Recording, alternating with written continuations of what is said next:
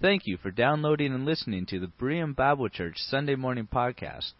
Berean Bible Church is located in Shoreline, Washington, morning worship at 11, and many more events throughout the week. For more information, please visit our website at www.bereanshoreline.org. How many of you have ever, in your life, asked yourself the question, what is God's will for my life? What is God's will for me? What does God want me to do? I grew up in an era when, as a young person, when I was in youth group, your guys' age, we used to talk about this a lot. We used to talk about, God's will for your life. There were a lot of books written. There were seminars. We talked about this a lot. What is God's will? What does He want me to do for a career, marriage? Where do I live? What choices, the big choices do I make? What is God's will for your life? What is God's will for your life today? What is God's will for you? I'd like to ask you to open your Bibles to 1 Thessalonians chapter 5. This will be our last Sunday of our series on a season of thanks. And I just also want to remind you that the bulletin board out by the church office out there's a place where you can take a card and you can write down something you're thankful for. And Julie is typing those up and putting those on the board. So I just encourage you to share a word of thanks, what you're thankful for. And each week we've been considering the theme of thanks and thanksgiving this month. So let's pray together. Father, as we open your word, we are reminded it is your word. I pray that my words would not get in the way, that our thoughts would not get in the way, but that we would focus on your words and your thoughts today, and they would be your words and your thoughts, and that ours, as a result of that, may be pleasing and acceptable to you. I pray also your blessing on our children as they continue to meet, and also our early childhood group that has been meeting already, and we pray your blessing upon them and to be with the leaders and teachers as they share your love and your word with them. In Christ's name we pray. Amen. In 1 Thessalonians chapter 5, as the Apostle Paul comes toward the end of this letter, and this is an early epistle. This is one of Paul's earliest epistles to the church at Thessalonica, where he had visited on his second missionary journey, as we considered that this summer, as we talked about his journey.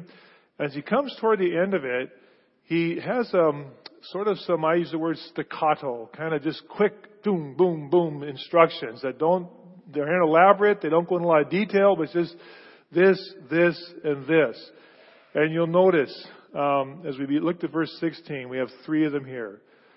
Be joyful always. That's it. Pray continually. Give thanks in all circumstances. Continually. Always. Every. Each one of those is accompanied by this idea of this ongoing, do it all the time.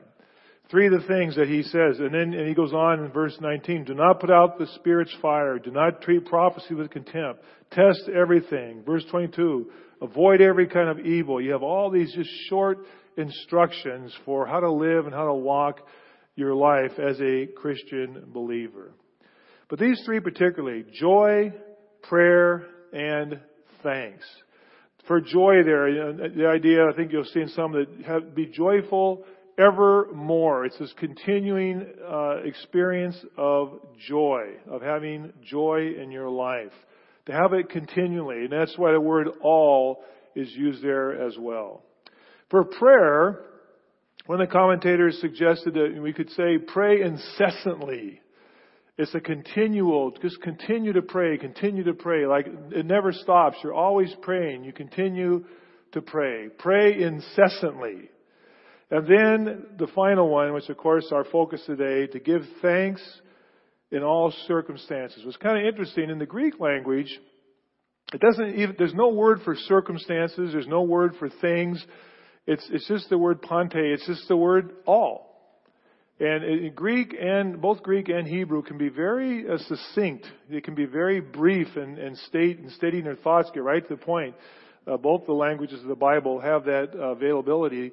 And that's all it says here. Basically, if you were to literally translate it, it just says, give thanks in all. Give thanks in all. And so we supply the word all what? All circumstances. all experiences, all things. You know, the word things. My friend Ken Myers, who was an English teacher for years, you know, he's always get a little abrasive about, don't use that word things so much. And he was right. We sometimes just throw it out there because we can't think of something better to say, so we just use things, right? I'm not sure how Trainer feels about it. Is that, you have the same problem, Trainer? You okay with that? Okay. Our Trainer teaches English at SPU, so we're good. Okay. In all things, give thanks in all. What is God's will for your life? Well, you probably have already read, if you read ahead, the last phrase from this verse. Be joyful always, pray incessantly, pray continually, give thanks in all circumstances. Why? For this is God's will for you in Christ Jesus. I remember in our constant talking about God's will, one time, a book that came out, I think it was called Decision Making in the Will of God, put out by InterVarsity Press. Maybe it's in our library. I'm not sure if it still is. It was at one time. And I remember it kind of hit me for the first time. It was sort of a revelation to me that, you know, God's will for my life, maybe it shouldn't be so focused on what I'm going to do for a career, where I'm going to go to school, who I'm going to marry, where I'm going to live. But that God's will for my life is what God wants me to do in these small decisions every day, like right now. What is God's will for me today? How should I live today? And then if we practice that in our life, we practice that presence of God, and we practice walking in God's will, that those big things somehow find their place. They find their place. And as we go through life and circumstances and things change, it still finds its place. And here's a case here. This is God's will for your life. Paul also says it's God's will that we live in purity. These are things that are God's will for us. What is God's will for you right now today? God's will for you today, according to Thessalonians, God's will for me is that I am always joyful. I'm always joyful. Now you notice, and of course we make the point, I may not always be happy, if we can kind of disseminate or dissect those two. But there is a sense of deep joy. I'm always joyful. Paul says, pray incessantly. Pray all the time. Pray all the time. And then finally he says, always give thanks for everything, in every circumstance. This is God's will for your life. This is what God wills, what God wants for me. And I have to think about that. You know, and that's a pretty tall order, isn't it? That's quite a bit. I mean, think about that. Think about your life. Think about my life. Can I really say that I'm joyful always? Do I pray incessantly? Do I give thanks for everything? You know, it's Thanksgiving season. I always love Thanksgiving season. Not because my birthday always falls right within a day or two of Thanksgiving, you know. But I love Thanksgiving season. I love getting together with family. You have your family traditions. It'd be kind of fun to go around and say, what are some of the foods you have only at Thanksgiving? You don't have any other time of the year, things like that. It's a wonderful holiday. And you know, it's good to give thanks. And I want to be careful. I want to say it's easy to give thanks for the blessings. Because if it were easy, then we wouldn't forget to do so. But we forget to do so. I know I do. I know I take things for granted. But it is easier to give God thanks for the wonderful blessings, and He's given us so many. I look at my life, and I have, sometimes I feel like David. When David said to God, "Is this how you always treat people?" I mean, you know, when He blessed David and He promised him this and He promised him that, and David says, "Is this your normal way of dealing with men, with humans?" And I look at my life and I say, God, why have you been so good to me? Why have you blessed me with the things you've blessed me with? Why did you bless me with a mother who had the spiritual sense to make sure I was involved in youth group, and then had the money to go to camp when she had not very much money? It was so important to her. Why have you blessed me with the wife that you've given me as a partner in the ministry, and my children and our health, and the blessings you've given, you know, a job, if you will, that I wouldn't trade for anything in the world, it being in ministry. Parents, if your children ever feel called to God's service, and you know, to full-time Christian service as a pastor or a missionary, Please don't get in their way, and don't say, "Oh, well, you won't make enough money." I haven't been starving, have I? No. And then Sam Vinton used to say, "Oh, they might, if I send my kids to Christian, they might get married. They might go to the mission fields if that's the worst thing in the world that could happen." Come on now. If God calls you, be open. If God calls you to be an engineer, to be a contractor, to be a gardener, to be a homemaker, whatever God calls you to do, if that's what God calls you to do, that's His will for you. He wants you to be joyful. He wants you to pray always, and He wants you to be thankful in all things. And you might think, well, the Thessalonians, maybe that was easy for them. They lived in the Mediterranean world. They lived kind of in the area between, Greece and, over, to Israel, that curve up there in the Mediterranean, below the Baltic states and so on. It's nice weather. It's, if you've ever been there in the olive groves and think, well, maybe they had life easy. Well, let's look at Thessalonians and what was their life like. This is what they were to give thanks in. Look at chapter 1 and verse 6. When Paul writes this early epistle to them, and he says to them in verse 6, "You, Thessalonians, became imitators of us," that is the apostles, "and of the Lord Jesus Christ, in spite of severe suffering, you welcome the message with joy given by the Holy Spirit." Their call to the Christian faith involves severe, that's a strong word, severe suffering. Severe suffering. Chapter 2 and verse 2. Paul says, "We had previously, as apostles, had previously suffered and been insulted in Philippi, as you know. But with the help of our God, we dared to tell you of His gospel in spite of strong opposition." He's talking there now of Thessalonica. That when we got there, he said there was strong opposition to the fact that we would preach the amazing grace of God and forgiveness for sins. We were opposed, as you well know. Chapter 2 and verse 9. The Apostle Paul says, "Surely you remember, brothers, our toil and our hardship. We worked night and day in order not to be a burden to anyone while we preached the gospel of God to you." Paul says this was our example and you have followed it. We toiled, we labored, we worked hard while we were there to present the gospel. Chapter 2 and verse 14. "For you, brothers, became imitators of God's churches in Judea, which are in Christ Jesus. You suffered from your own countrymen the same things that those churches suffered from their fellow Jews, who killed the Lord and the prophets and drove us all out. You suffered from your fellow Gentiles and Greeks, the same thing that we suffered in Palestine for our work there." Chapter 3 and verses 3 to 4. "So that no one would be unsettled by these trials, you know quite well that we were destined for them. We were destined for them. And when we were with you, we kept telling you that we would be persecuted. And it turned out that way, as you well know."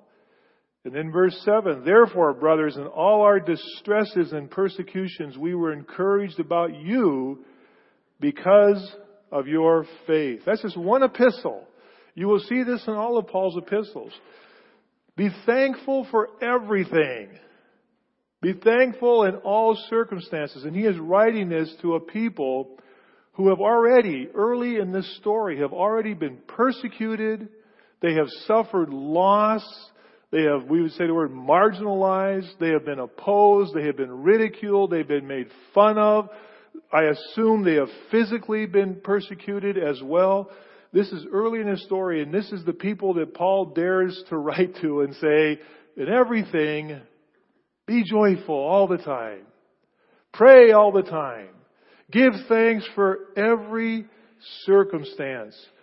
For this is God's will for you. Now, this is Thanksgiving. And as we consider our thankfulness, in the Bible we'll find there's a connection between joy and peace. We'll find this in Romans clearly in chapter 14 and 15. We'll see it in Romans 5 that the reason we can have joy is because of the peace of God that we have, that we are forgiven, that we belong to Him, and that He will care for us. We are called to pray incessantly. and to be thankful for every circumstance. But I want to ask you, how do you do this? How do you do this? How do you pray all the time?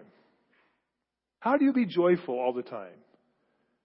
How do you give thanks? Not just for the blessings and the wonderful things that are easier to give thanks for, but for the hard things that have been in your life, and maybe the hard things that are going on now.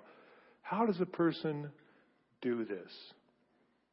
You know, as I was reading this week, one of the commentators used a connection that I thought was really kind of was interesting. It sort of spoke to me. I want to pick on somebody here. Who can I pick on? Matt, you're home. Man, hey, welcome home. All right, Matt, move your head there, would you please? You already threw something at me today there. Okay. All right, so Matt, I want you to look at me. I want you to look at my eyes and don't take them off of me, okay? All right? Look at me, okay? Are you aware of the person sitting to your right? Don't look at him. Okay, what's he wearing?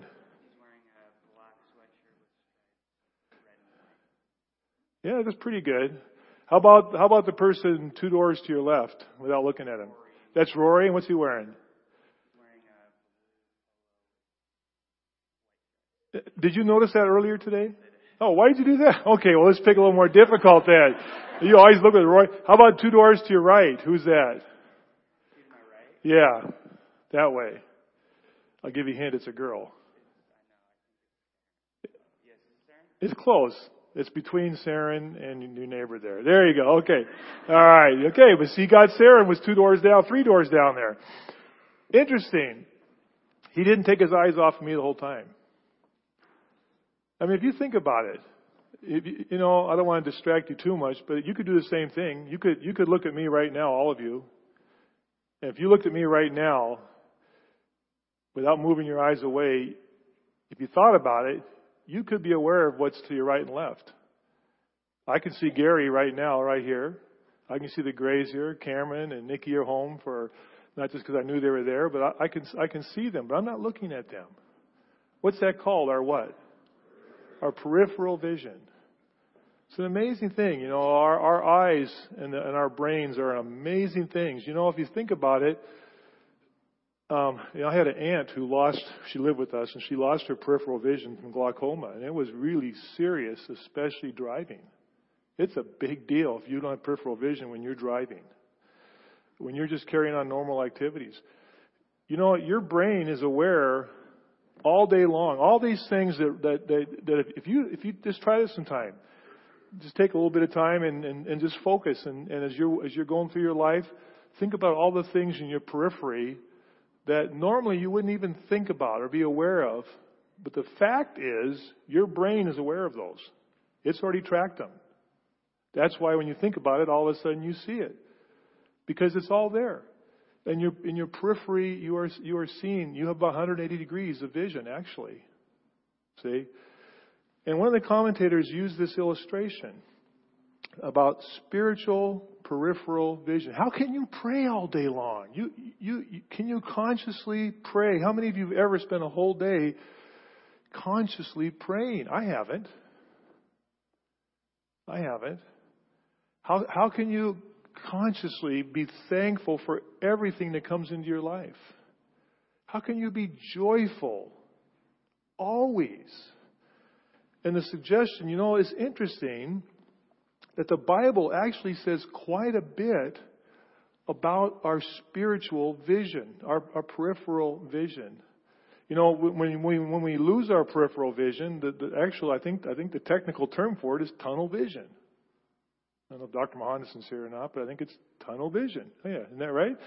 And it's we use that maybe in more of a common way, saying that person's really got tunnel vision. They won't see the other side of things. But there is the physical element of you can't see anything but what is straight ahead of you. You lose your peripheral vision. As we go through life, as I go through life tomorrow, and the next day, as I go home today, I can have tunnel vision and just focus on what is happening right now in my life. But if I'm willing to have that spiritual peripheral vision and let God be a part of everything in my life, and have a consciousness and awareness of the fact that God is a part. The Apostle Paul told the people in Athens, in Him we live and move and have our being.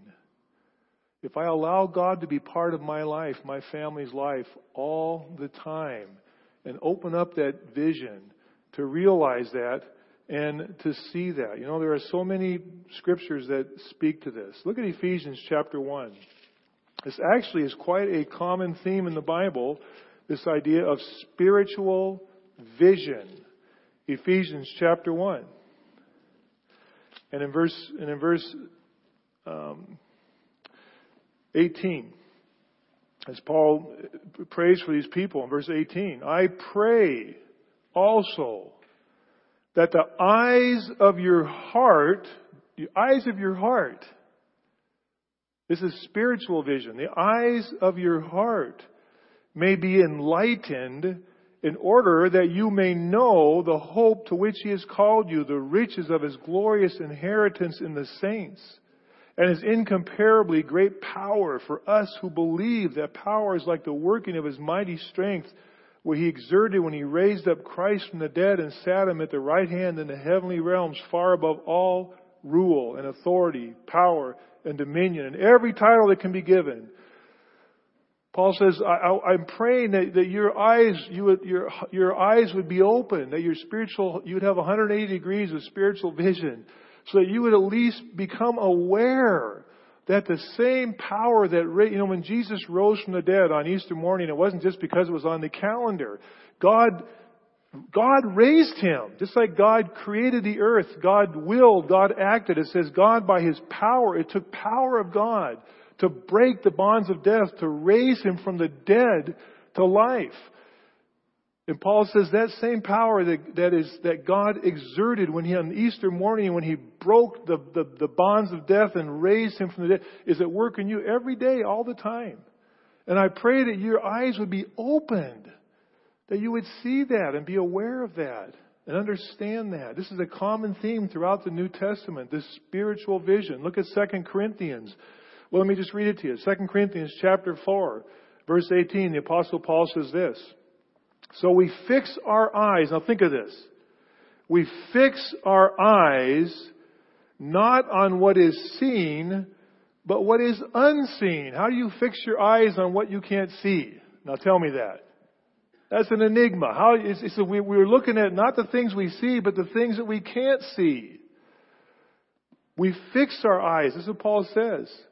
We fix our eyes. For what is seen is temporary, but what is unseen is eternal. Listen, friends, we need to be careful that we don't get tunnel vision and just focus on the things that are happening to us right now, and without opening up and being aware at least, and allow the fact that God is a part of our lives. And that God is indeed the one in whom we live and move and have our being. Hebrews chapter 11, verse 27, speaking of Moses, it says this, He persevered because he saw Him who is invisible. How do you see Him who is invisible? You can't see Him who is invisible. But this is what the Bible says. The Bible says God has called us to have spiritual vision. God has called. How do you get that? Listen, there's like some of you families here, and you have children. And I know what it's like. I have 4 children. I know what it's like. I know how busy life is. I know what it's like from morning till night. How in the world, families, do you keep this spirit? How do you do this? How in your busy lives and in your days, how do you keep this spiritual vision? How do you pray incessantly? How do you have joy all the time? How do you give thanks to God for everything that's going on in your life and in your family's life and in your young people and in your children's life? Young people, how do you give God thanks for everything that's going on in your lives right now? I was a teenager once. I really was. Yeah. How do you give thanks for the things you're going through at this stage of life? How do you, some of you that are, you're caring for parents right now and you're having some really difficult challenges caring for other people. How do you give joy for that? I was just thinking this morning as I was sitting here, I could walk up and down this aisle, and I could start over here and go here, and I could go here, and I could go here, and I could go here, and I could go here of people that as your pastor, I've been with you in some very difficult things in life, some real challenges in life. We've been through those things together. How do you give thanks for those things? How do you give thanks? How do you pray incessantly? How do you find joy in those things? As simple as it is, all I can tell you is what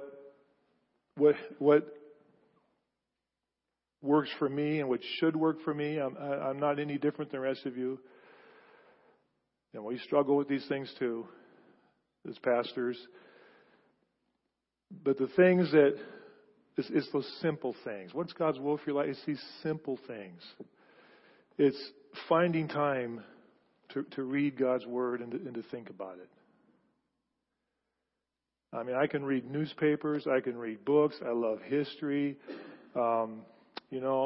If you let me, I could read 2 or 3 newspapers a day. I'm okay with that. But that I spend time in God's Word. If I spend time in God's Word, and if I spend time, just set aside a little time to pray. One time this week I came in here, and I don't do this enough either, but just came in here and prayed for you.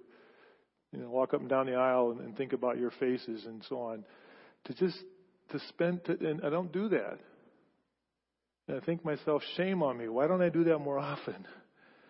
Twice this week, one day I had 2 conversations at different times with people. One email, one phone. And I said, I'm going to pray for you about that. And as soon as I got done, I thought, am I really going to pray for you? How many of you have done that? We're going to pray for you, but we're not going to pray for you. So on that particular point, God moved me to just jot it down in my notes there. Pray for this person and pray for this person. Pray for Steve Lowen. Talk to Steve Lowen and pray for Steve Lowen. Pray for these people. It's so easy to say it. But it's these simple things of reading God's Word, of taking time to pray. God bless you for being here today. You could be anywhere today. I know how busy you are. I know how many things are going on. And I know some of you want to go home and watch the game today, and we're going to let you do that, okay? But God bless you for being here today, because being here, singing these songs, how can you sing the songs that we sang this morning and not think about God?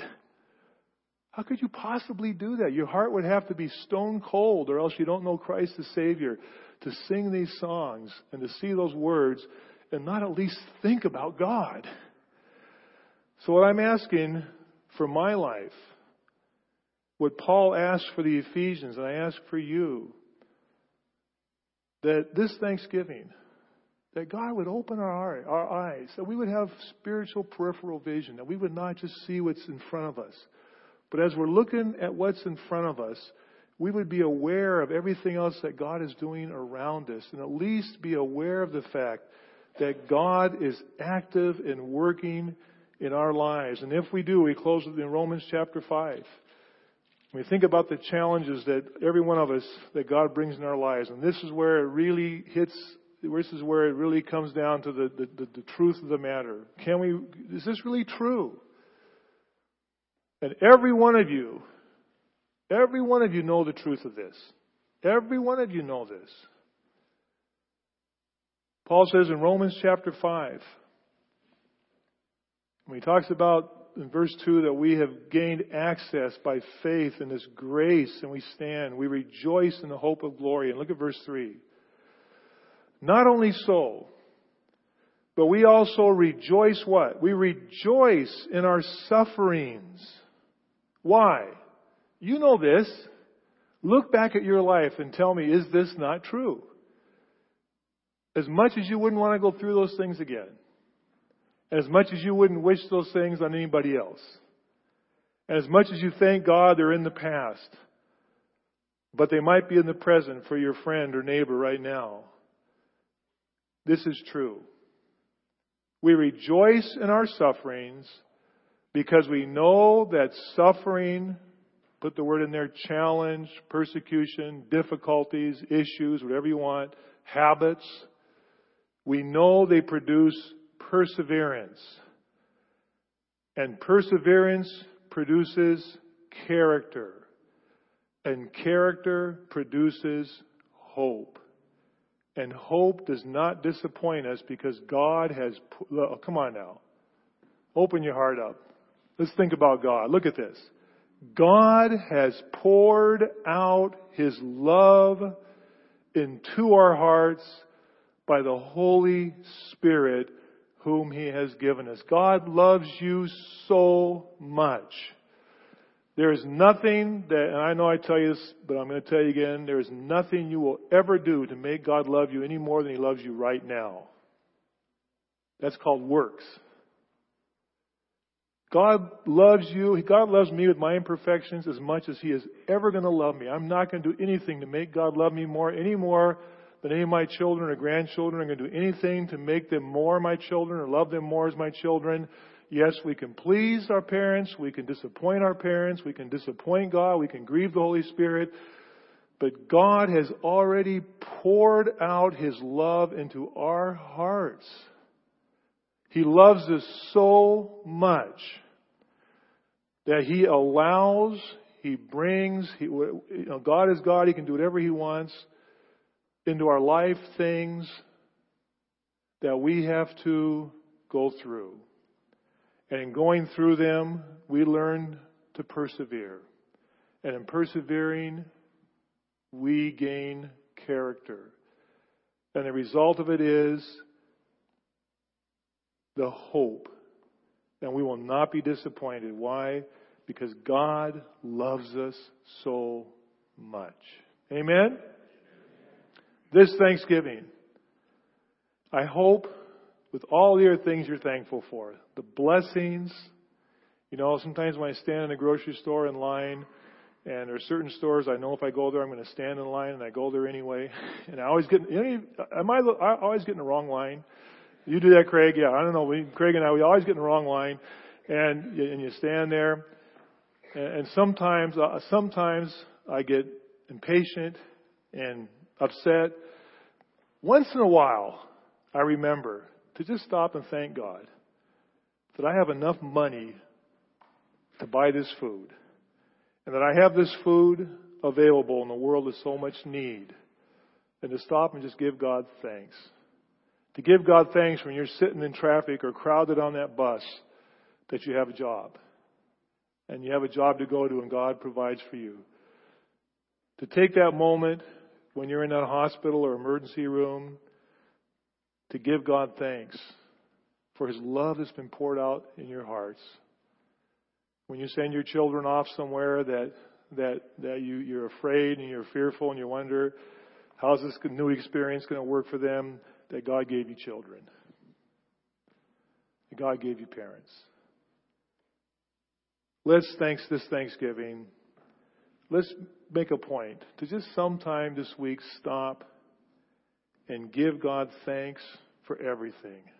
And I want you to pick out the most difficult thing that God has ever brought into your life. The most difficult thing that God has ever brought into your life. Maybe you want to jot that down. And I want you to spend a little time thanking God for it and allowing God to be a part of your life in all aspects, not just the good things. Can we do that? We have a wonderful God. Let's sing another great song. And come on now, if we sing this song and sing these words, let's think about our Lord. And let's think about His beauty and His wonder, His grace, His mercy, and His love. And let's sing from our hearts something that I think we all know pretty well. Amen. It means, so be it. Do you agree with that? You agree with that? About a year and a half ago, we were studying the prophets together, and we looked at the story of Elisha the prophet on top of the hill with his servant. And the Syrians came and surrounded him with an army. And they woke up in the morning, and his servant went out and looked, and he came back and he said to Elisha, "Elisha, my Lord, we are surrounded. What do we do? Oh, my Lord, what shall we do? And Elisha says, don't be afraid. Those who are with us are more than those who are with them. And then Elisha prayed, O Lord, open his eyes so he may see.